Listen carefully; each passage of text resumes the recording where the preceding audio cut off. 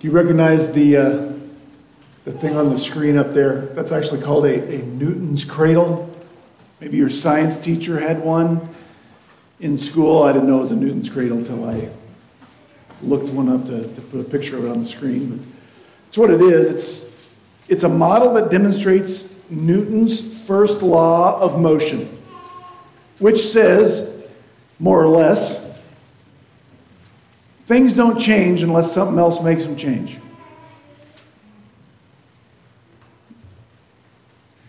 In the physical world, in the world of physics, an object that's at rest is going to remain at rest until something else compels it to move. And then on the other end, it's also true that once something is moving in a given direction, it's going to keep going in the direction it's going unless something else compels it to change, to stop, to turn. It's the way God, and it works like that always, right?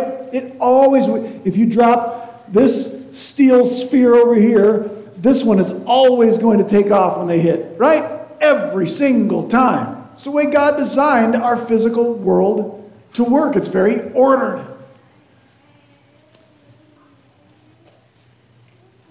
But it's not just like that with physical objects. We are like this in our behavior. We will keep doing the things we have always done, the way and the ways that we've always done them, unless something compels us to change our behavior. Now, in the Bible, in the Scriptures, God has given us a lot of behavioral directions. There's a lot of things in here. God tells us, don't do these bad things. Do these good things. But we are not born headed straight down the line of God's behavioral commands. That's Romans chapters 1, 2, and 3. We're off. We have to be compelled to change. What is it that compels change in a Christian? Because fortunately for us, praise God in heaven for us, God has made a way for people like us who can't stay on that straight and narrow, who don't always do the good things and avoid the bad things. God has made a way for us to be rescued by God, to be saved by God, to be redeemed by God, which is what we need. Hypothetically speaking, if someone could always do the good and never do the bad, God would look at us at the end of our life and say, you are justified. I count you as righteous based on your behavior. But that's not us. That ship sailed a long time ago. But God made a way for us to be rescued in spite of our behavior, right? It's the gospel. What happened when Jesus went to the cross is the only human being, the Son of God, Jesus Christ, who did follow the straight and narrow. He never failed to do something he should have done. He never did something he shouldn't have done. Yet he was punished as if he had done every sin you or I ever sinned. And God dumped out all of the punishment we deserve for our sins onto him and then said, whosoever believes in him will not perish, but will have eternal life. Praise God that is true. But if this is true, we maintain, Paul said in Romans 3:28. This is Christianity 101. This is bedrock belief of Christianity. We maintain that a man, every person who is justified, declared righteous, declared okay, good enough by God, we maintain that a man is justified by faith apart from works of the law. Which means regardless of how good you do at doing the good things God wants you to do and avoiding the bad things God doesn't want you to do, you can be justified, declared by God to be okay, good, not guilty. If that is true, and Paul maintains that it is, then why should you and I change our behavior to match what God wants? What compels me to be different? I'll tell you, historically, this is one of the things we've gotten very, very wrong in Christendom. Everything that calls itself Christianity over the last 2,000 years has struggled with this very question, and we have gotten it very, very wrong, very, very consistently. Because the idea goes something like this. If we teach just the gospel, if we tell people, you can be declared righteous by God, that's justified, regardless of your behavior. If we really tell people that, people are going to go nuts. People are just going to go bananas. They're going to say, well, I'm going to heaven anyway, so what do I care? Sweet, I've got like immunity in the high court of the universe. Nah, you can't send me to hell. Right? Now I can do whatever I want. That's what Christendom has been scared will happen if we teach people the gospel. So we start adding things to it to try and compel behavior change.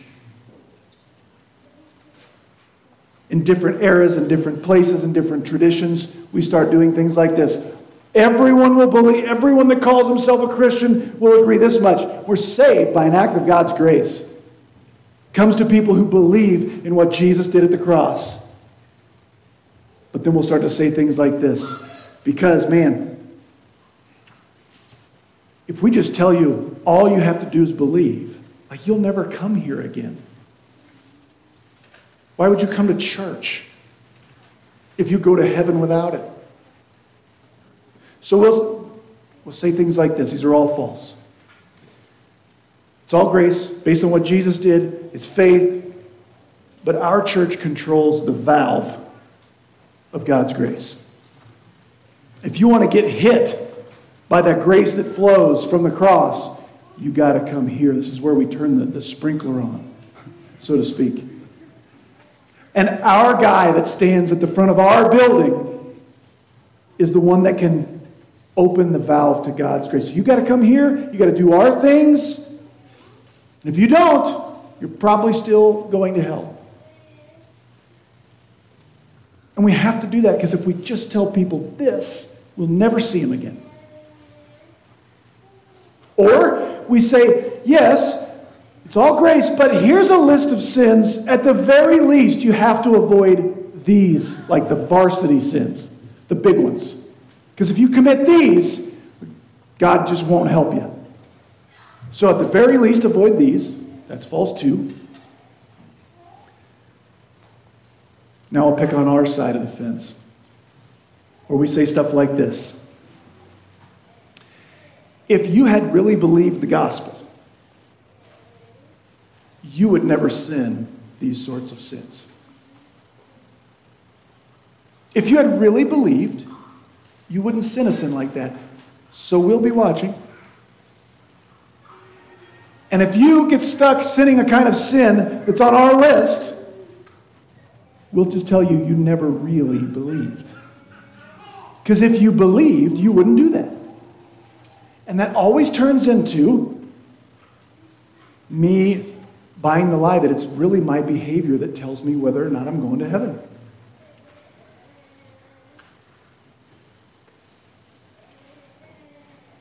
Paul taught us this.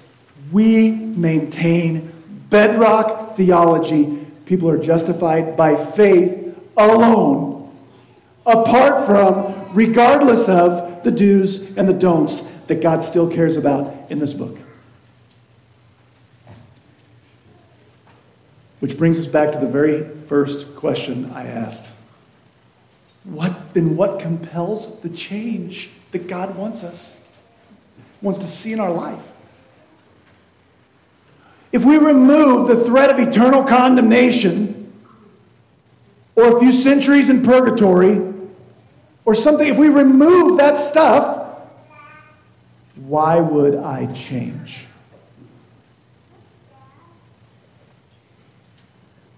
If you're a Christian, You want to know what God wants from you? Like behaviorally, do you want to know what God wants from you if you're a Christian? And do you want to know why you should want that? Paul's going to tell us today in one verse. We're starting a new section of the book of Romans. Paul's going to get very practical. Paul, in the next 2.5 chapters in the book of Romans, Paul's going to give us lots of behavioral commands.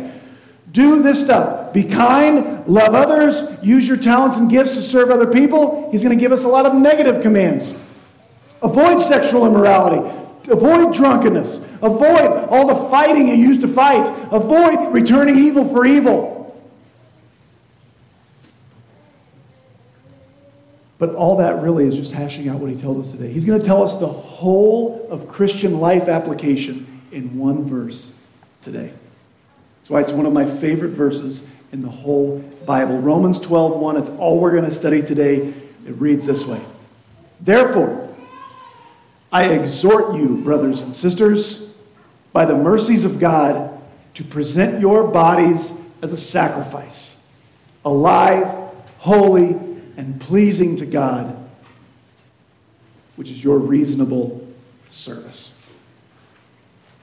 We're going to go through this slowly, a little bit at a time, obviously, because we're only doing one verse. And we're going to start with the very first word. Paul says, therefore. Therefore, just the way that word works in any piece of writing, in any conversation, therefore always works like this. Based on what I've been telling you, here's what I now want to tell you that depends on what I already told you. That's therefore. This is a word that looks backwards. And it looks backward at everything Paul has said in this book. We've already read 3 very important therefores in the book of Romans. Every time Paul gets to a new section, there's a therefore.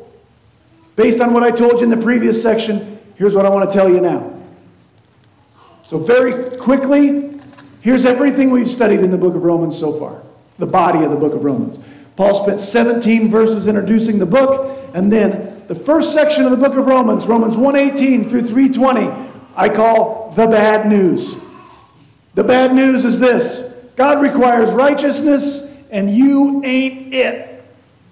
Right? There's no one righteous, not even one. We all fall short of the glory of God. We're all without excuse. We've made the exchange. I don't spend my life after what God wants. I just spend my life chasing after what I want. That's all there. God is going to be right and just when he judges every person whom he will judge. And then at the end of that section, the last verse of that section, Paul says, therefore, here's my conclusion from that. No one will be declared righteous in God's sight by the works of the law. Rather, through the law, we become conscious of our sin. The only thing that the do's and the don'ts really do for us before we come to know Christ is show us that we need a Savior. The law is the makeup mirror that shows us how terrible our sin actually is.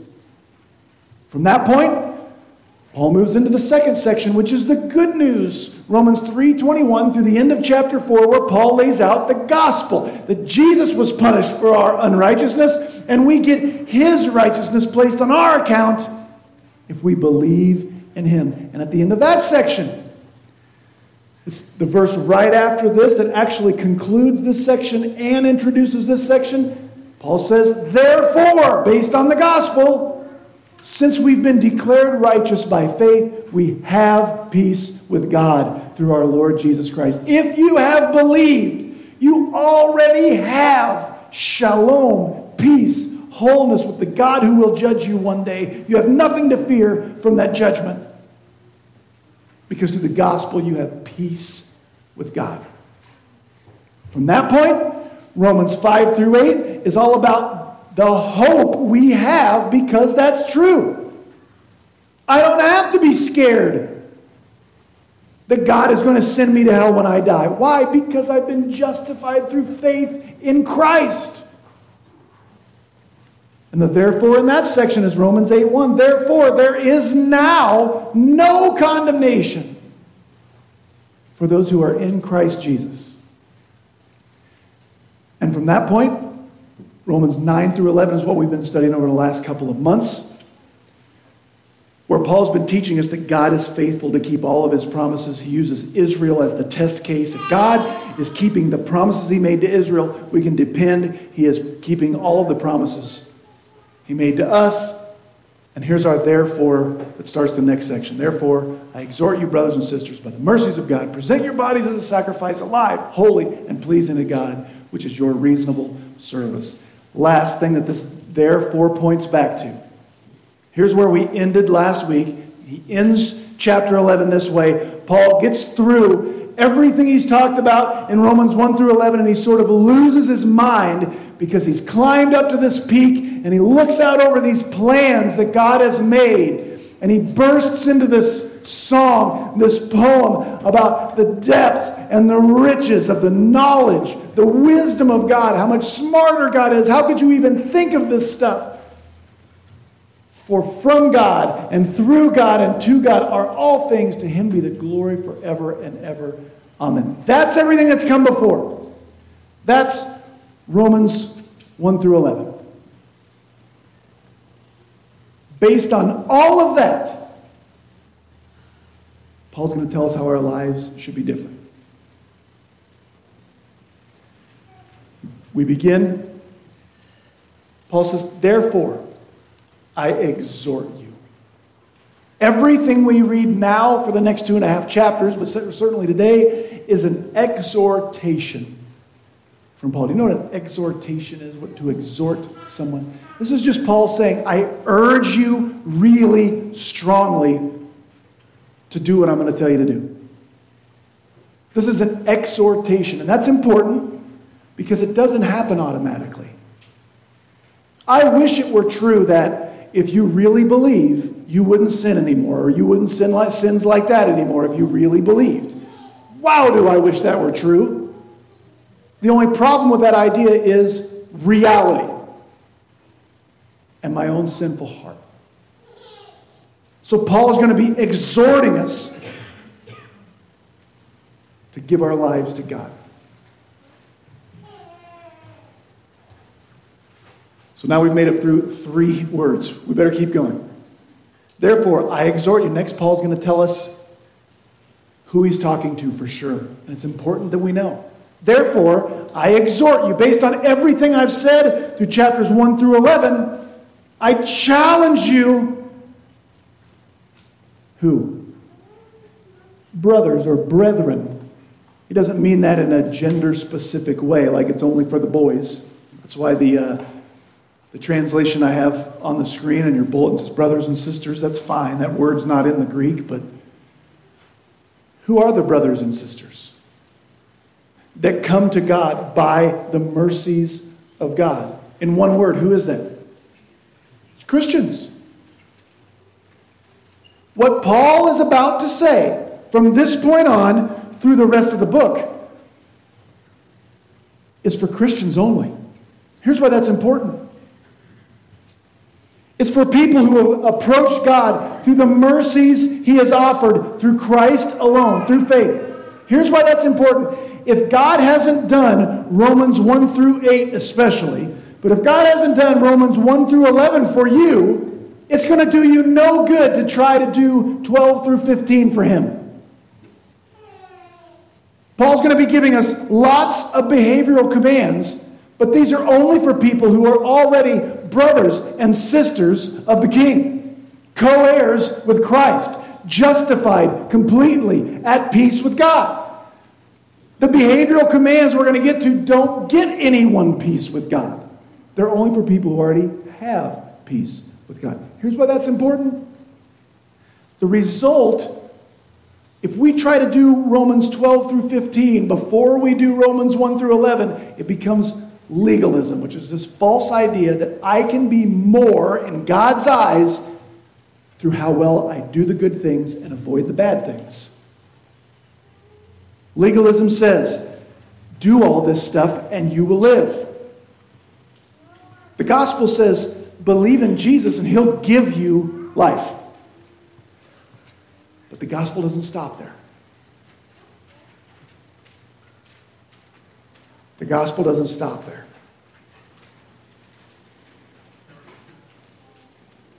Now we're finally ready. So what must I do if I'm a Christian? Do you know there's really only one thing? There's only one thing God wants from you. God wants from me if you're already a Christian. And here it is. Therefore, I exhort you, brothers and sisters who come by the mercies of God, present your bodies as a sacrifice, alive, holy, and pleasing to God. Paul's going to tell us a whole bunch of stuff in chapters 12 through 15 that will look like if we're doing that, but that's the thing we are to do. Give our bodies to God as a sacrifice, alive, holy, and pleasing to God. Let's go through that one word at a time.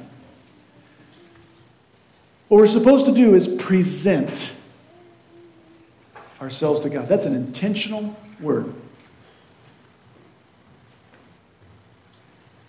What's the difference between giving someone something and a presentation? Here's the difference. You can give someone something on a whim. You can give someone something like halfway by accident. You can be in the line at the grocery store and somebody's short on change, and you can decide, I'm going to give them what they need to get their groceries. You didn't plan it. You just it just happened. It's a good thing. A presentation is different. Nobody accidentally does a presentation. Nobody does a presentation on a whim. It's intentional. It's planned. It's on purpose. So when Paul says, God wants you to present your life to God, he's necessarily saying you just can't float your way through life and think you're doing this. Because a presentation doesn't happen by accident. It's intentional. It's planned. Now, notice what Paul says we're supposed to present to God. He says, present your bodies to God. Now, that's interesting. Paul could have said, present your heart to God. Present your mind to God. He could have said, present your life to God, which is assumed, all those things, I think. But he doesn't. He says, present your body to God. Why would Paul say such a thing? Because what Christians do with their bodies matters to God. Christianity is not just some decision I made in my mind and my heart at camp years ago. It's not. Paul says, if you've accepted the mercy of God, he wants your body. He wants your whole life. And Paul calls that a sacrifice. Boy, I'll say, what's a sacrifice? In Paul's day, in the ancient world, in the first century, there were lots of sacrifices. Some from Paul's background, others in the church had pagan backgrounds, but sacrifices were generally the same. You took something that was costly and you offered it to some sort of God. Well, Paul has definitely told us to give something costly. What will it cost you to live your life this way? Everything. This is going to God and saying, I want you to have me. All of me, my very body. It's costly. Paul tells us three things about this sacrifice of our bodies. Most of our translations call it a living sacrifice, which is fine. Just these three adverbs are equal in the Greek, so I kind of like this translation that just says the sacrifice we give to God of our bodies is supposed to be three things: alive, holy, and blameless. That our body is to be a living sacrifice, a sacrifice that is alive, is Paul's way of saying this. Again, Christianity is not one decision I made years ago. It's what I do with my life while I'm alive every day. It's been said a lot about this verse. I couldn't even find the original author. It's been said a lot. The thing about living sacrifices is they keep crawling off the altar and trying to go back to their old life. Ain't that the truth? This Christianity thing is about what we do with our lives.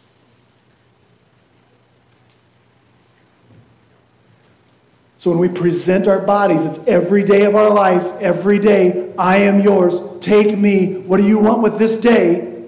But notice Paul says, as we present our bodies, we're supposed to be presenting something that is holy and pleasing to God. You, me.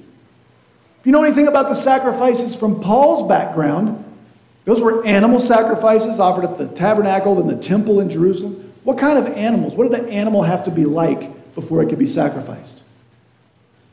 Had to be without blemish, had to be like perfect. You couldn't take blind, damaged, limping, diseased animals. You had to take something good and perfect. So, Paul just said, we're supposed to present a holy and pleasing me. Didn't Paul tell us that we're not that? Can this be true about you? Can you wake up in the morning and say, God, I'm holy and I'm pleasing to you? Can you say that? You know what the answer to that is? Yes. Yes. Because remember, this is only for people who have been through Romans 1 through 11. You were made holy and pleasing to God. How? Because you were so good, you finally got self-disciplined enough that you stopped messing up and God accepted you? No. How were you made holy and pleasing to God? Because you what?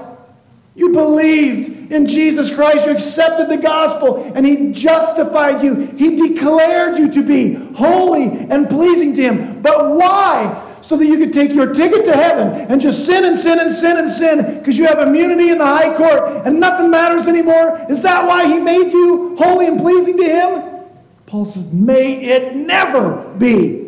You know why He made you that way? So that you could be a holy and pleasing sacrifice given back to Him every day.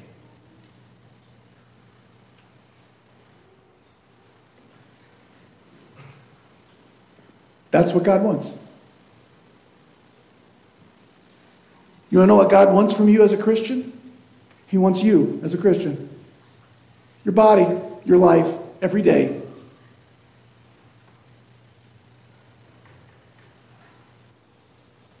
But why would I want to do that?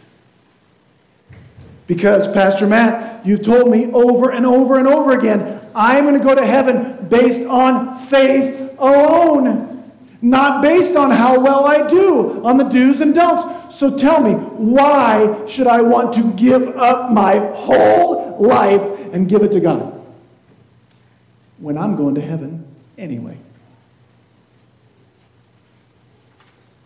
You know why?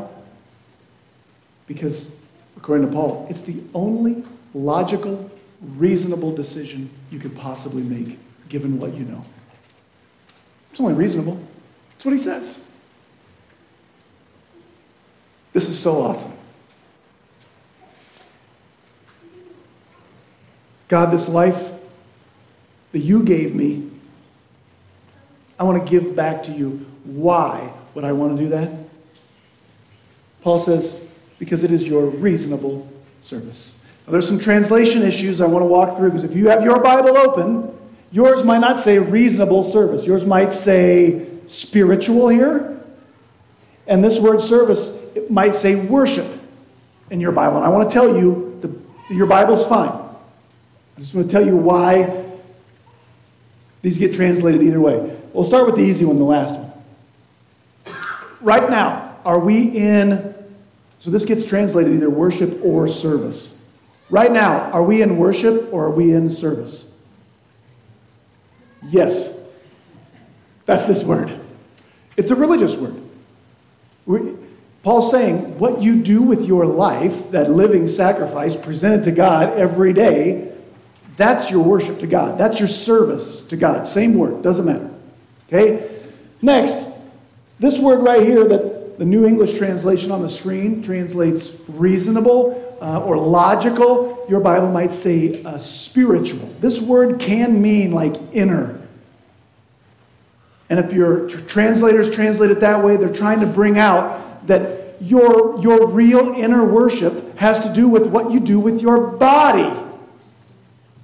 Christianity's not just about what we think. That's important. Come back next week. But Christianity, what we do with our bodies is our worship to God. It's our spiritual worship works out through our bodies. That's completely true, 100% accurate. I just lean this direction. I think it misses Paul's point. Because this word right here, the Greek word right here, listen to it. This is not the way you do translation, by the way, but see if this word sounds like any English words you know of. That word is logikane. Logikane. What's that word sound like? Sounds like logic. It is the word in Greek, especially in the philosophical systems of Paul's day. It's the word for logical, rational, reasonable. I think that's what Paul is saying. And here's why. Paul says, if you really believe you are the kind of person Romans 1, 2, and 3 said you were, which means not good, right?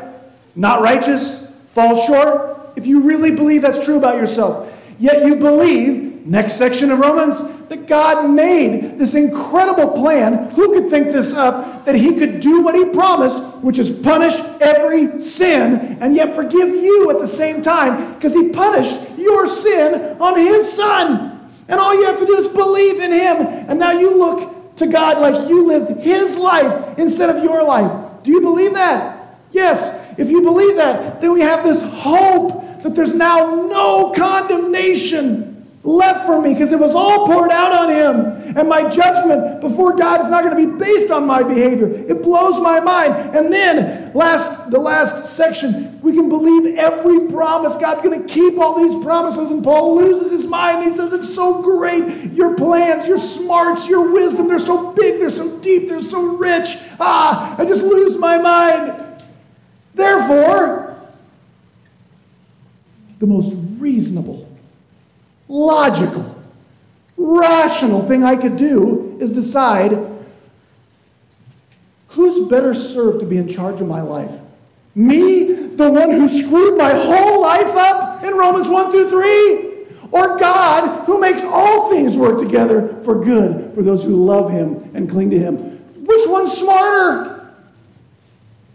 When we get to the behavioral commands, they're not old-fashioned. They're not silly. They're not stupid. They're the most reasonable, rational thing you can do. Why? Because he said so. Because the best thing I can do is just hold on to him and say, I don't even get this, but if you say so, I'm going with you.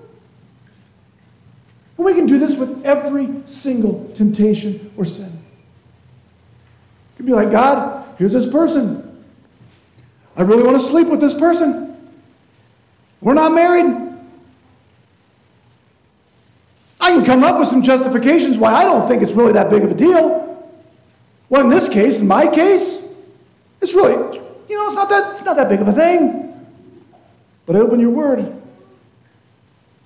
And your designs for sexuality are incredibly narrow. Take my life.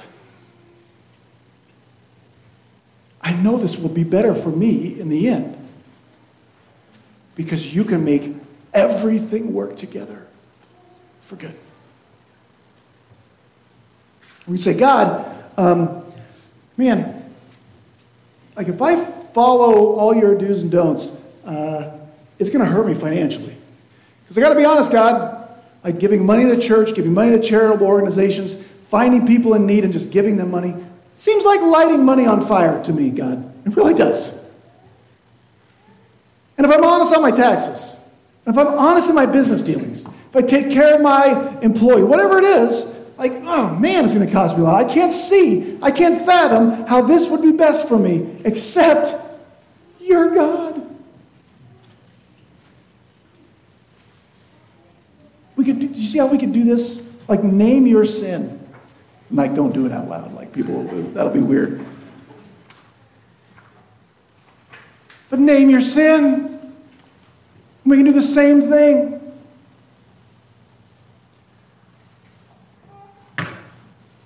And that's why Paul does challenge us elsewhere. To really challenge ourselves and ask ourselves, do we really believe what we say we believe? Because, when I get to one of those decisions like, well, you know what? I know what God says here or here, but I don't think so. That's just not for me. I think I'm going to pass on that one. It's like, do you really believe that He's God? Like, do you really believe that He can make all things work together? Everything comes in this whole universe comes from Him, works through Him, and we are returning to Him, and we can read what He says He wants from us and go, nah, I'm good.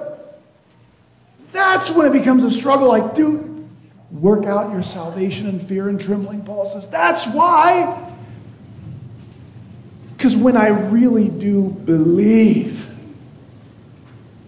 that I'm dealing with who I'm dealing with, and I understand how He deals with this creation of His, and how much smarter and richer and deeper and stronger and better He is to run my life than me, that's what compels change in the life of a believer. That's what compels change in the life of a believer. Not just the change other people can see, not just the changes that I can't, get away with otherwise, is believing I'm dealing with the one who loved me enough to die for me, who is smart enough and big enough and strong enough to think up all these plans where all this stuff can somehow work together for good when I love Him. So let me ask you, do you believe you're a sinner in need of a Savior? Some audience participation would be nice right now. Do you believe you're a sinner in need of a Savior? Yes. I'm not above compelling behavioral acquiescence here. You believe you're a sinner in need of a Savior? Do you believe Jesus is that Savior, that He died on the cross to save you from your sins? Do you believe that? Do you believe in the hope we have in Christ, that because He made you righteous, that God thinks you are righteous and holy and pleasing? Do you believe that? That's the hard one. You believe that? Do you believe He'll keep all of His promises, even when we can't figure out what He's possibly doing, but He is keeping His promises? Do you believe that? Then I, as your pastor, along with the Apostle Paul, I want to urge, I want to exhort, I want to challenge, I want to beg, I want to plead with you, brothers and sisters, by the mercies of God, present your bodies as a sacrifice, alive, holy, and pleasing to God. Why? It's just your reasonable, logical worship service every single day to the God who really is God. Pray with me. We'll close. Father God, that is the most easy preaching, tough living passage. It makes so much sense when we just read your word and think about who you are and who we are and what we ought to do. Like, that's it, God. I should give you my life because it's best for me to let you control my life. But between our logic when we're sitting in here and our logic out there in the real world when the temptation comes and stuff gets painful and difficult. It's where we mess up. Thank you that how well we do this doesn't determine our eternity. Your Son destroyed under the penalty our sins deserve. That's what guarantees our eternity. But compel our change.